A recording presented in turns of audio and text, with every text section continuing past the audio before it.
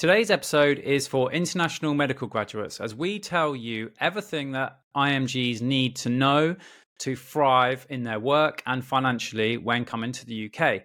We're also joined by a really special guest who helps us out with some details around visas, how to find work, how to find somewhere to live, how much could you expect to earn in the UK, and how might that compare to somewhere like, for example, India. That bit was super interesting to me, especially about the change in that trend over the last 10 years. Then we get into the technical side, demystifying the UK's tax system and explaining how you can save tax on really, really simple methods, all available on our website for free. We get into the pension and specifically the NHS pension for international medical graduates and answer some common questions around that. So hopefully this helps you if you're an international medical graduate. It could also help you if anyone really, because we are demystifying quite complex topics. Thank you so much for watching or listening. And of course, don't forget to hit the subscribe button on whatever player you're watching or listening on so that you don't miss any episodes. New episodes coming out on the podcast every Tuesday. New YouTube's coming out every week. If you're on YouTube and you've got a question, drop it in the comments and we'll try and answer it for you. Thanks so much for listening. The Medics Money podcast helps doctors, dentists, and other professionals make better financial decisions. Hosted by myself, Dr. Tommy Perkins, a GP. And by me, Dr. Ed Canterlot, a GP, but also a chartered accountant and chartered tax advisor. This podcast is for general information only and does not constitute any form of advice, and tax allowances and rates are subject to change. So it's my pleasure to welcome to this episode Dr. Naveen Kirthi from druk.com. Hi, Naveen. Hi, Tommy. How are you? We're good. So we met a while ago when we did a webinar on coming to the UK as an international medical graduate because you're moving to a different country, whole different way of practicing medicine, a whole different financial system, which is obviously where we were involved. So that was really good, but we thought we should definitely do something on the podcast about this because I know that you work with loads of international medical graduates and you're the expert at bringing them over. But why don't you just tell us a little bit about your own journey, how you got to being here today? Thanks. I'm glad actually we met in that event and then we are here now. Coming to my journey, I'm Naveen, originally from a small South Indian town, in fact, and I graduated from medical school in 2000. I worked there for a couple of years and I worked with one of kind of an eminent surgeon who returned from UK. And I thought, okay, let me try something like this. I did the exams. They're called PLAB exams to get your GMC registration. Started with something called clinical attachment, where you understand the system. You pay into the system to the NHS trust where I was doing the attachment, some little money. It's around, I think at that point, £120 per month. I did for 3 to 4 months, got my first break as an HO during that period. And subsequently worked in London, Guy's and St. Thomas in orthopedics. Did my basic surgical training in South Wales, Cardiff and Swansea rotation. Completed my MRCS. Did my diploma in sports medicine. And enrolled for MD in orthopedics at Stanmore, Royal National Orthopedics through UCL. That's how my career progressed. I did get into my breakthrough ST3 in time, and eventually I continued doing LAC positions, equivalent positions. And I did my MRCMOSCI so that I could move into the trauma side and the A&E side of things. 3 years ago, I enrolled 4 years ago into an NHS clinical entrepreneur program because I've been a bit entrepreneurial since I moved back into London from Cardiff days. And I completed my fellowship and I've become a mentor on the program. And I did my UCL Partners Innovation Fellowship, particularly in the workforce strategy. During this period, I started my own recruitment agency called Dr. UK. Unlike the traditional recruitment agencies, which have been giving a lot of false information to the doctors or the hopes in terms of promising a very fruitful career, we thought that we would be different. We went through the journey as an overseas doctor come and work in the system. Not necessarily system is straightforward because when you move in, everything looks rosy and green, but not that straightforward. I personally encountered and coming in, landing in the airport, finding your first accommodation or flat, finding your first job, opening a bank account, getting a SIM card, they're all painful. And this was almost 17 years ago. And what I noticed over the last 6, 7 years is that the same pain and then the problem still exists, despite having the Facebook, WhatsApp, and much more easier access to the smartphones. Those troubles still persevere. So we thought we can do something different. We can help the NHS spending billions in the locum and having that compromised service, not having enough doctors or nurses. And more importantly, look after these guys who come like me as an IMG doctor, we call them, international medical graduate. Tell them the reality, what happens in the NHS, how the system is different, so that the time it takes for them to get into a job, the time it takes them to integrate and settle into a job and progress in their careers shouldn't be that long. The time to open a bank account, time to get a SIM card shouldn't be that troublesome as how we had experienced. That's how Dr. UK as a recruitment agency arose. 3 years of a bit of a journey because the red tape around recruiting into the NHS is not that straightforward. We broke those barriers. We got multiple framework approvals. We started working with multiple NHS trusts, Chelsea Westminster, Hillingdon, Princess Alexandra East Kent, and few others. Importantly, doctors are happy because they had the first-hand guidance and the support from doctors. The NHS trusts are happy because they had recruitment from us who went through the journey, who understand the differences between the two systems and help them connect. That is in brief, and I hope I wasn't very elaborate.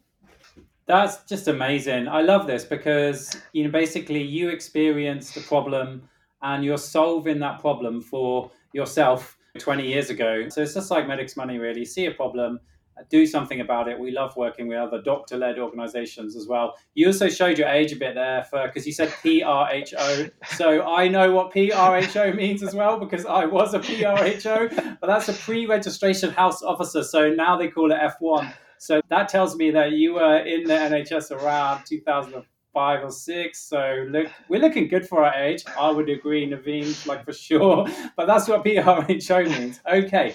So you talked a bit about some of the challenges that international medical graduates face. Like, tell me about what is different from working in the NHS to working in when you worked in India, where you worked for a few years, right? Yes, I did work, and then I still have my connections. My parents are there, so I do frequently travel and then engage with a lot of doctors. Actually, I don't. One thing I do is I don't go and tap a doctor and say, "Hey, come to UK." But there are so many who aspire to come to UK or go to US and give them the reality check. In the process, I engage with a few hospitals who ask me to come and speak for them. And the big difference is the training. Indian training system is predominantly built around the British way. So we have 4.5 years of medical school training followed by F1 year. We call them as internship or house surgeons in India. You rotate through multiple subspecialties, gather experience. And a lot of doctors do a 3 years of structured training. Unlike F2 and then subsequently 2 years CT1, CT2, now it is IMT3. But then they do 3 years of structured training.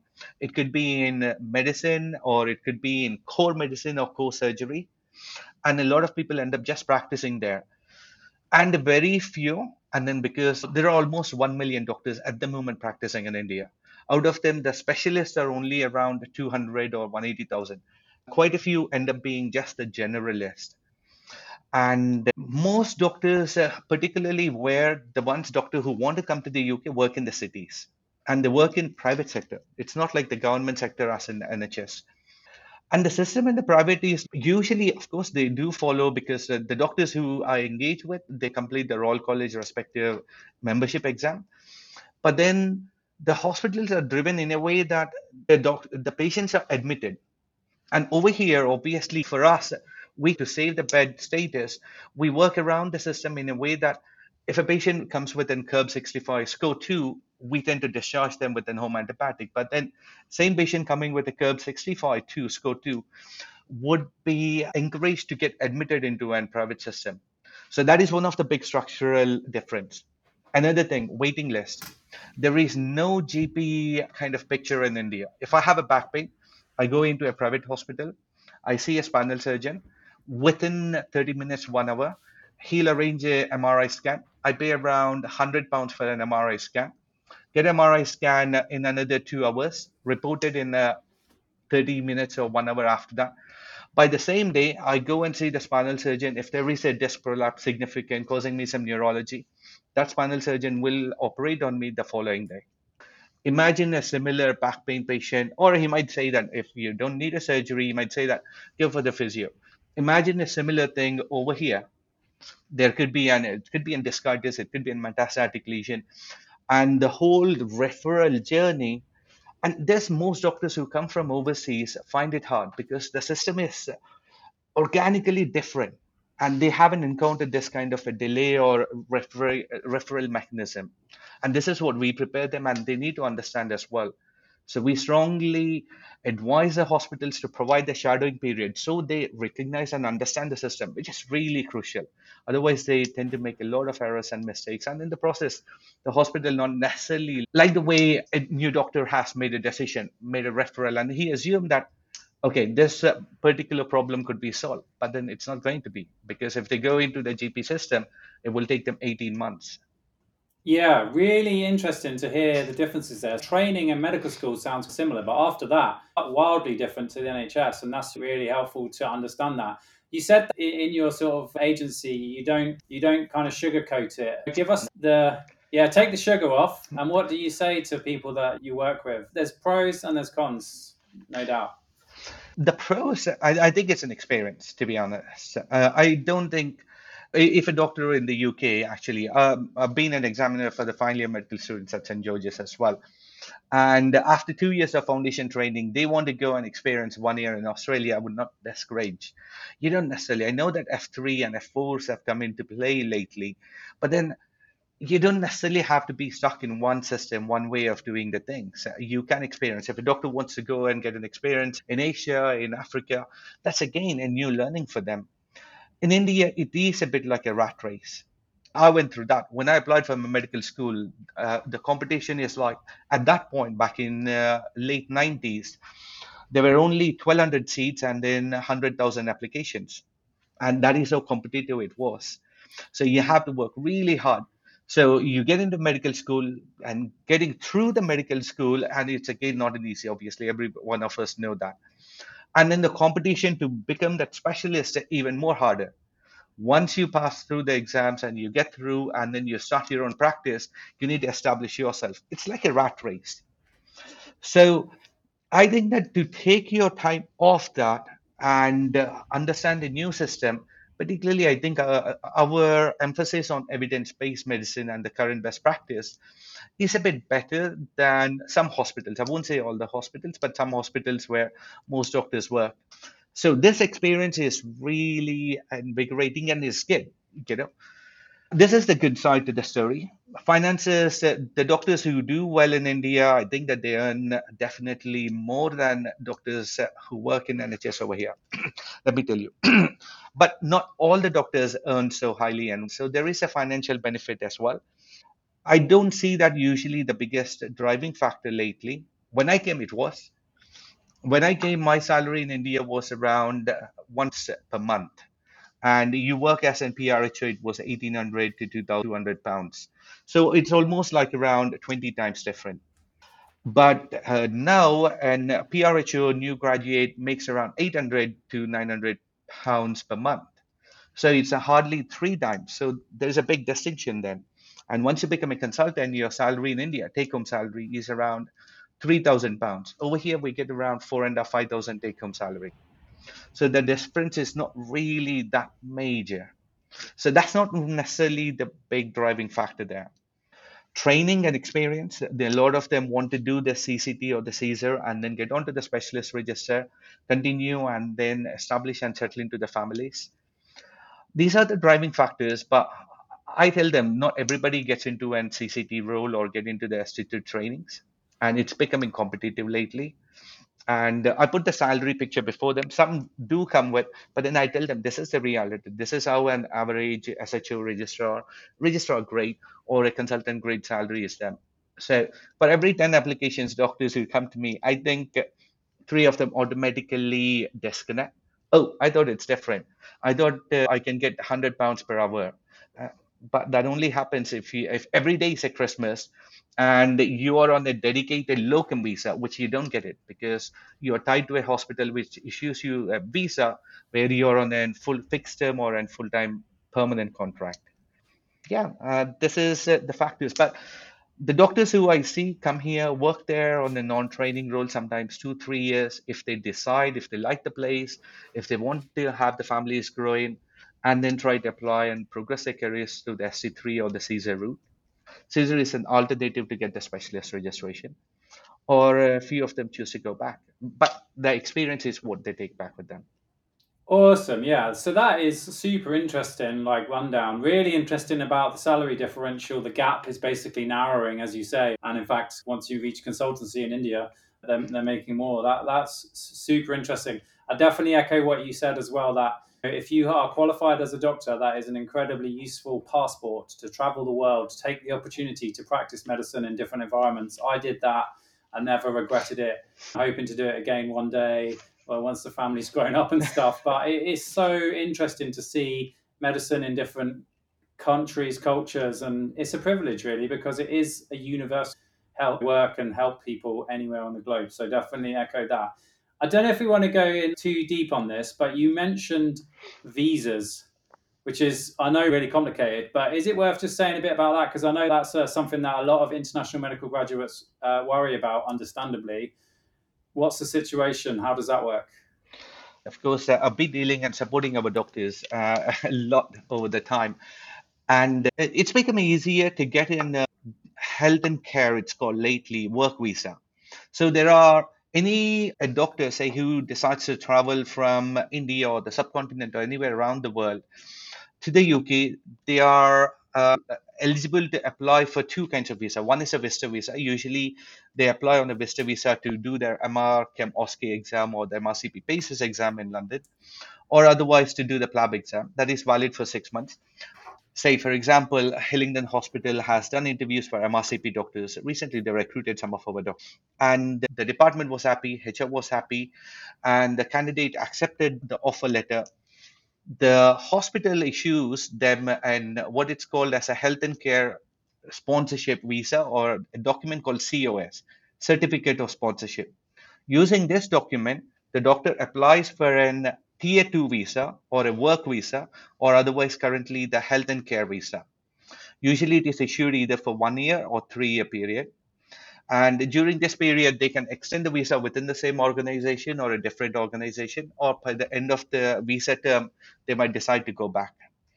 If you are a non doctor, for a family of three, this journey, applying for the visa and coming to the UK, would cost anything around £5,000 for 3 years, roughly, because there's something called immigration health surcharge. So you need to pay £600. It's like health insurance, private health insurance, but you're only accessing the NHS service. Only for the NHS staff, doctors, nurses, and whoever working in the NHS sphere, this has been cut down to roughly around £800 for a family of three. Once again, I'm saying, say for a 3 year visa. So this is an incentive. Earlier, it would take around 6 weeks to get the visa. We guide our doctors that they get it like anything from 5 to 10 working days. So the Department of Health has incentivized overseas healthcare staff to come and work in the NHS system by cutting the visa cost, which is good. And that is how actually there is a bit of an increasing number of recruitment, and at the same time decreasing the duration of the visa issuance as well. A doctor or a nurse who stays in the UK for 5 years on this particular health and care visa or tier 2 visa, just like any other professionals as well, they would be eligible to become a permanent resident. We call it as ILR, indefinite leave to remain. After being in the UK on 1 year of an ILR status, they can apply for the British citizenship. And that is what I did back in 20. So this is the classic journey, but not, as I said, not necessarily all the doctors want to stay and continue, and some might not even find a job. And the ones who stay and then find a job for the 5 years, they become eligible for the permanent residency. Is that clear? Awesome. It sounded clear when you said it, but if you asked me, if you tested me on it right now, I'd be confused because it does sound very complex and confusing. What's the best way to navigate that complex? I'm going to put it out there. Ed's financial bit is complex, but that is That's complex. Yeah, we mastered this. So we support our doctors. For any hospitals who are looking to recruit, we can help with this aspect because we guide our doctors in this journey. Yeah. Okay, awesome. Naveen, that was awesome. Ed's got some stuff that on common financial issues as well. I don't know if you want to do that as well, because that was a really good part of the presentation we did with. Should we do that as well? Because your input there is really valuable. Yes, and I have some questions for you, if that's okay, because these are the common Let's do it. questions I've encountered when I first came. And loads of doctors actually have these questions because their understanding about the tax system and then the pensions is almost literally. So, any guidance from you will help in the Cool. video with that. Ed, that's you, mate. Yeah, that's you, buddy. Let's see these tax and pension slides. Let's do it. Yeah, that's great. Yeah, I thought I'd just go through just some very basic stuff because, as you say, just to make sure that everyone knows the basics is really important. And the tax system is very confusing, like a lot of things in the UK. Just like you've been saying, Naveen, there's lots of complexities about coming over here. Once you are here, once you've settled down, understanding how the tax system works is important, but also complicated. So we're basically going to stick to the the bare bones, the real basics that everyone needs to know once they're settled in the UK. How exactly does this complicated tax system work? So let's go through some of the basics. The first thing to know is, unlike many countries around the world, in the UK, our tax year runs from the 6th of April to the following 5th of April. And that's really important because all the tax rates, all the tax bands, all the thresholds, everything gets set by the tax year, not the calendar year, for example. So we're in towards the end of 2023. So we're in the 2023 to 2024 tax year, which runs from the 6th of April 2023 all the way up to the 5th of April 2024 when it ends. Okay. For most people in the UK, the vast majority of us, we all get a chunk of tax-free we get a chunk of tax-free income, which is called the personal allowance. And for most of us, that's £12,570. Okay, so you should get your salary each month, and in total, over the whole tax year, you should get a chunk of that tax-free.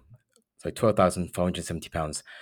Once you've got that tax-free chunk, then the income tax rates apply. So if you're in most of the UK, apart from Scotland, you'll be taxed at either 20%, 40%, or 45% based on how much income you earn. Okay. In Scotland, they're a little bit different. They have more rates. So their tax rates are 19%, 20%, 21%, 42%, and 47% because the Scottish government have basically added extra rates in. And also, you'll note that in Scotland, they are slightly higher as well at the upper end. Okay. So basically, you take your first £12,470 of income, that's tax free. The next 37,700 is taxed at 20%. And above that is 40%, all the way up to quite a nice amount, £125,140. And above that, in most of the UK, you're paying 45%. In Scotland, it's 47%. That's just looking at what we call non-savings income. Okay, so that's really basically looking at your employment income. And there are other things as well. So if you were to become down the line a GP partner, for example, those are the rates there as well. But just bear in mind that there are different tax rates for other types of income potentially and other types of non-income. So for example, capital gains would be taxed differently. But that's the key thing here for your salary when you come over to the UK. Another thing to note that's really essential is that HMRC are the organisation that will collect the taxes. So you'll see HMRC banded around the place. That stands for His Majesty's Revenue and Customs. They're the ones responsible for collecting all the tax. And I think Naveen had a question. Was that? Yeah, it was easy for me to ask at that point rather than remember. So when you mentioned about the zero tax for the first £12,750, let's assume a doctor comes and starts working on September 20th, and he gets his first salary on October 25th. That's his annual salary coming at an annual salary of £72,000. That would be before tax. £6,000 would be his monthly salary. So in October, when he gets his first salary on October last Friday, will it be without tax or with the tax? Or will that 12,750 taken over, spread over the 12-month period, or would it apply from the very first month? So it would only mean that he would get almost an tax-free money for the first month. So that will help him to settle in. Say if he want to put a deposit towards his house, buy a furniture for his new flat, so he will have a bit more, 1,000 or 1,500 more chunk in his account, rather than if it was dispersed, spread over the whole year. Yeah, they're basically there are two ways in which HMRC do this. Okay, so sometimes they will give you 1/12 of your personal allowance each month. But what they usually do is they make it cumulative, basically. So that doctor you mentioned, if they start in September, they would have had April, May, June, July, August, etc. of where they haven't had a personal allowance.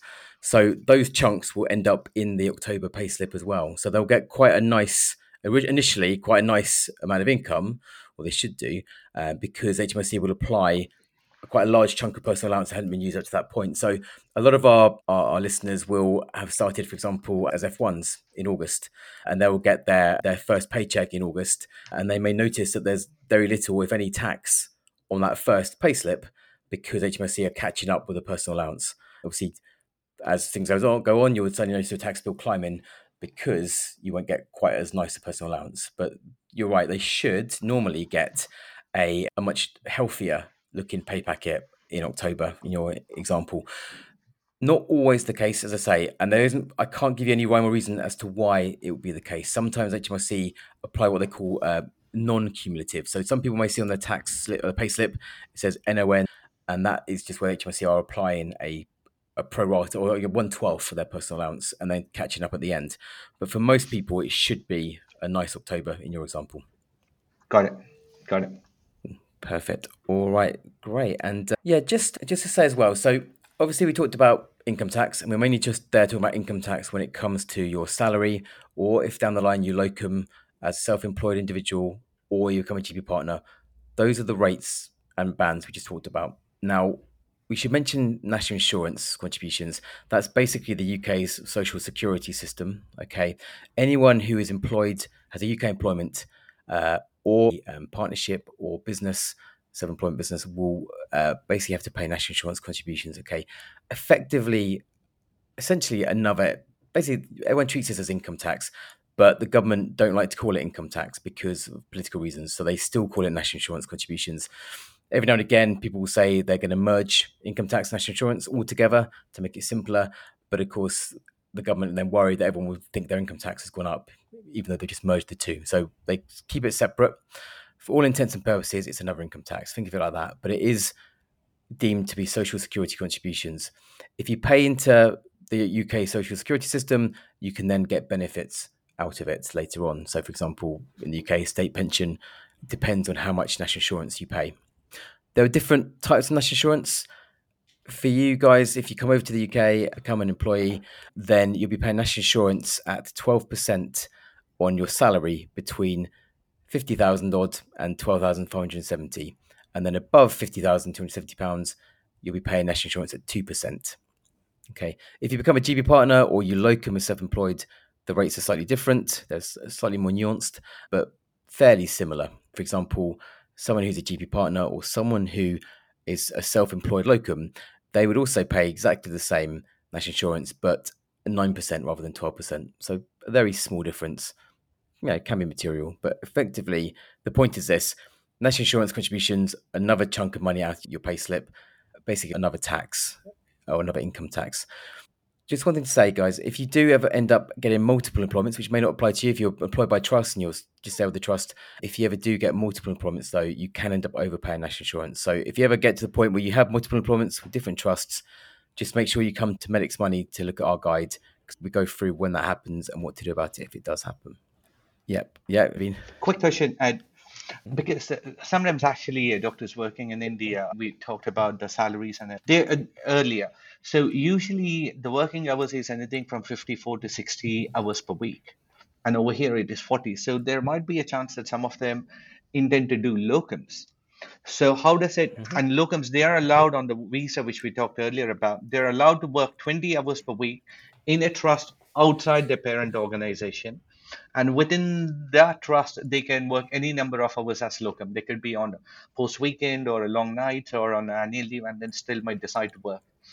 What is your advice at this stage, particularly with the NI? Should they have to file in separately or stick around only to that one trust so the money gets paid into the additional extra hours of work, gets paid into their parent account? So, first of all, of course, obviously national insurance is an important consideration, but what they need to do really is work out what's best for them to do anyway. National insurance, that national insurance tail shouldn't be wagging the dog here, if that makes sense. I would say if you work for the same trust and you do locum hours for exactly the same trust, then everything is simpler because you'll only be employed by that one trust, and therefore your payslip, your national insurance should all, in theory, be correct. Payroll departments, bless them, aren't the best in the world when it comes to actually applying the right tax and the right national insurance, but you'd expect that to be much simpler and for the amounts to be correct. Okay, if they were to offer their hours out to a separate trust, a totally different employer, things are a little bit more complicated. They'll have separate pay slips, but really, it shouldn't make a huge amount of difference. The key thing is when we talk about national insurance, you should be paying 12% national insurance on your total employment from 12,570 all the way up to 50,270. The issue is, if you think about, if you have employer A and employer B and they're different trusts, employer B and employer A, they may not know what your salary is. So if you were to get, let's say, 50,000 from each of them, I know you wouldn't, but just as an example, if you got 50,000 from each of them, you shouldn't be paying 12% national insurance on both those salaries.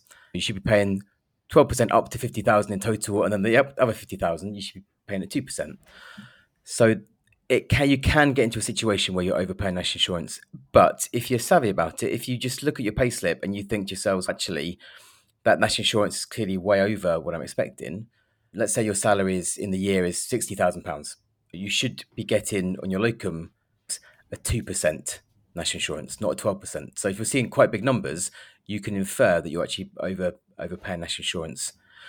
And you can talk to your payroll department, or alternatively, you can talk to the National Insurance Contributions Office and they can help you sort that out. Cool. Okay. Awesome question, though, because such a common scenario. Yeah, that's good. Yeah, it is really common. It's really common for a lot of people when they look. I had a friend in Worthing who ended up with his locum so much to try and pay for like some house renovations, school fees, etc. I think he had maybe 5 or 6 different trusts that he worked for, and they're all charging different national insurance amounts, and it can get quite messy. So it's a very good question. Just to say, in the UK, you should be able to get tax relief for your employment expenses, or for a lot of them anyway. But bear in mind that you're the ones that have to make that claim, okay? It's not automatic in the UK. What you're allowed to deduct against your employment income for tax purposes, there are 5 main categories. The key ones are any professional fees or subscriptions that are paid to an organisation approved by HMRC. You should be able to get a tax deduction for those, okay? So that would include any Royal College fees, your GMC fee, any BMA fees, any fees to the Medical Protection Society or any other indemnity insurer, okay? You should be able to get a tax deduction, as in get the tax back on those expenses, but you have to do the work yourself. Sadly, HMRC won't tell you that, payroll won't let you know that. You have to do the work yourself, okay? And you can make a claim quite easily enough using our money tax-free guide. Sorry, our free guide. Sorry, it's a free guide, not a tax-free guide. Our free guide at medicsmoney.co.uk. I'm interested in a tax-free guide if it's available. Yeah, that'd be nice, wouldn't it? Here's a tax-free guide. But yeah, it's really simple. It really is. One thing to say is it only applies to expenses that you've incurred once you have started to earn a salary in the UK. Okay, so we get a lot of questions saying, I've incurred all these fees for employment before I started work. Can I claim those back? Sadly not, okay. And that applies as well to people like medical students. They often say, I paid for a BMA fee when I was in my 5th year of medical school. Can I claim that back? It's like, well, no, sadly, because you weren't employed. Okay. You can also claim for the past 4 tax years and the current tax year. So if you forget in one tax year, don't worry, you can claim for past years as long as you're not more than 4 years too late.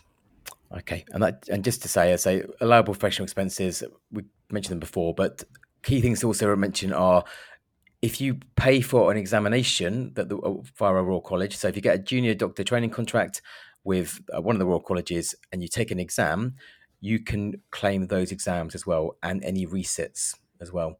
And also any costs of travel or other associated costs of that exam. So when I did my GP exam, I had to travel to London and get a hotel the night before because it was randomly at 8 o'clock in the morning on a Saturday, and there just aren't any trains from Bognor at that time. I was able to claim my hotel and train fee against my income as well. So just think about that as well.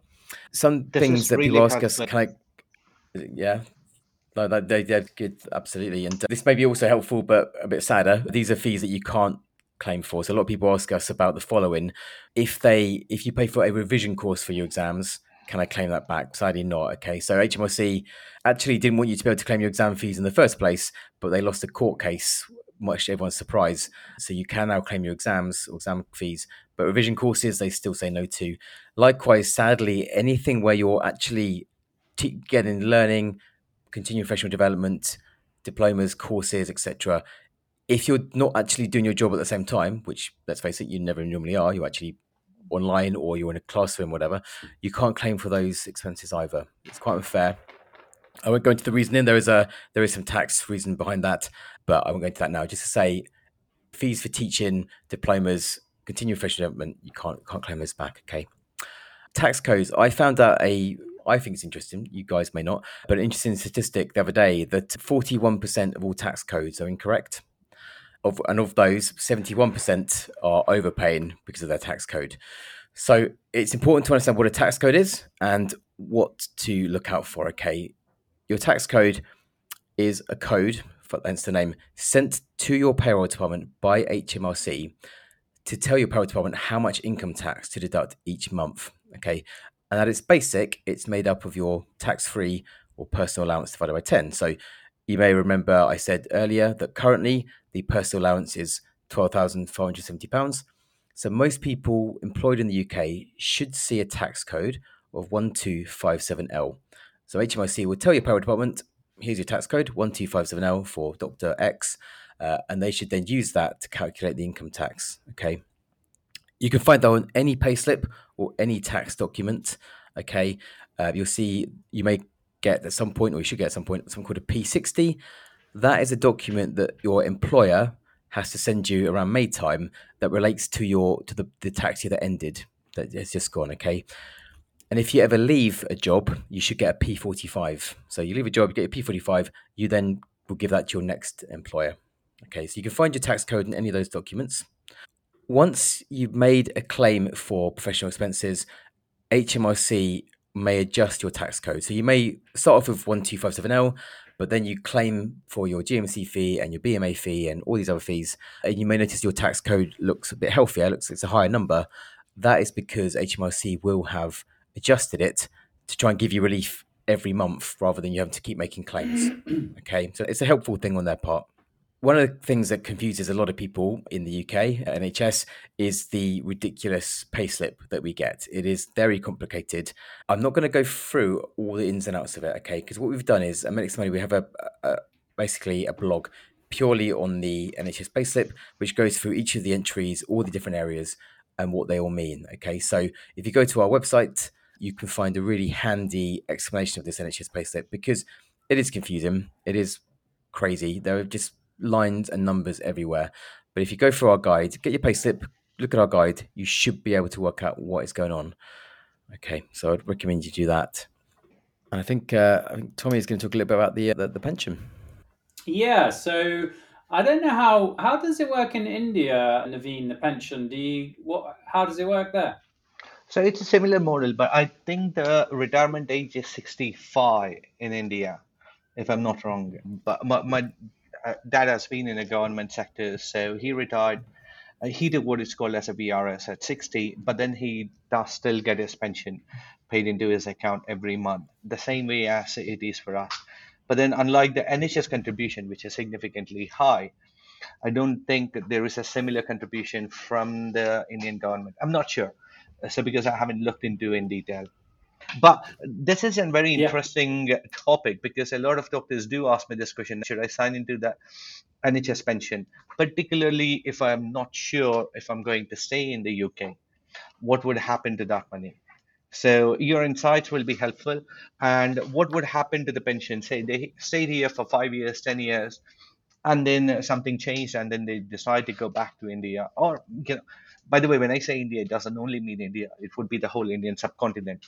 So, how can they transfer the pension scheme if you're aware of it? And I have another question I'm to gonna. Ed, by the way, before I go into the pension, regarding the submissions, because one of the pain a lot of doctors do feel and go through in terms of their tax submissions or self-assessments, getting on call with the HMRC. So, is there a mechanism like where they can submit online, or do you have any videos? Or what does Medic's Money do for in terms of help with these guys? Do you have any mechanism or a built-in platform? So what we recommend at the moment is to use something called the personal tax account. That's something that we're quite keen on You're and breaking all it. over. So I'm not sure if it's just me. Tommy, could you hear No. him? oh, Yeah. Sorry, you broke we- up a bit, mate. You might have to go for that bit again. what we recommend at Medic's Money is to use something called the personal tax account. So that's something that you can go online and sign up for. And that will show you that. So that's basically, so everyone gets every UK taxpayer gets a personal tax account, which tells you how much tax you've been paying as you earn, what your tax code is, what the breakdown is, what your national insurance contributions are. It's a really handy resource. And in that, there are many excellent mechanisms for contacting HMRC. So calling HMRC is a mess. It's never worth giving them a call if you can avoid it. And in fact, in the papers the other day, the government was saying, please don't call HMRC if you can avoid it.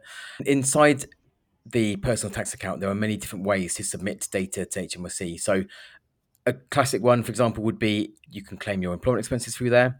You can change your tax code through there if it's wrong, etc. So we would recommend getting onto that as soon as you get here to the UK and using that, seeing what data they've got, see what they think, see what they know. Because again, HMRC are not infallible, definitely not infallible. So if they show a different employer to the one you've got, you can correct that straight away rather than getting problems down the line. So we would recommend going to that as the first instance. Right, Tommy, please, Yeah. pensions.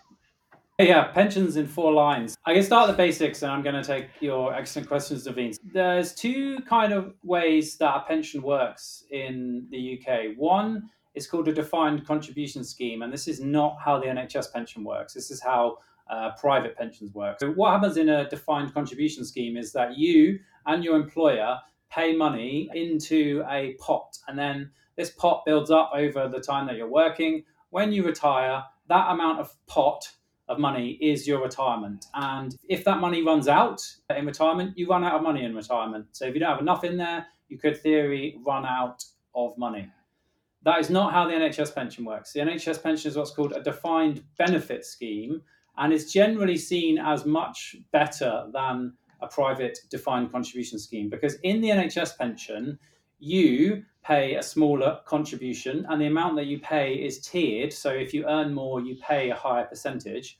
But your employer, the NHS, also contributes into your pension. And then at retirement, you don't have a pot of money, you just have a defined amount of money that you get every single year until you die. So in the NHS pension, you are not going to run out of money.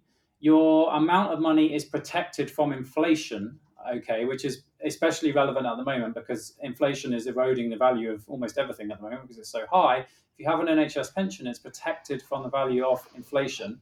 And it's also backed by the government. It's a state-backed, inflation-proof, guaranteed income for life. All you got to do is work in NHS to get it. So could consider that a pro or con. So it's very different. And for that reason, it's seen as superior to a private pension. It also comes with some really handy benefits as well. So if you die when you're in active service, then your dependents will receive a payout, which is effectively a form of life insurance that's bundled in. If you get ill and can no longer work, then you can get what's called an ill health retirement pension. There's also options to get your spouse a pension and your children a pension in certain situations. So it comes with some benefits.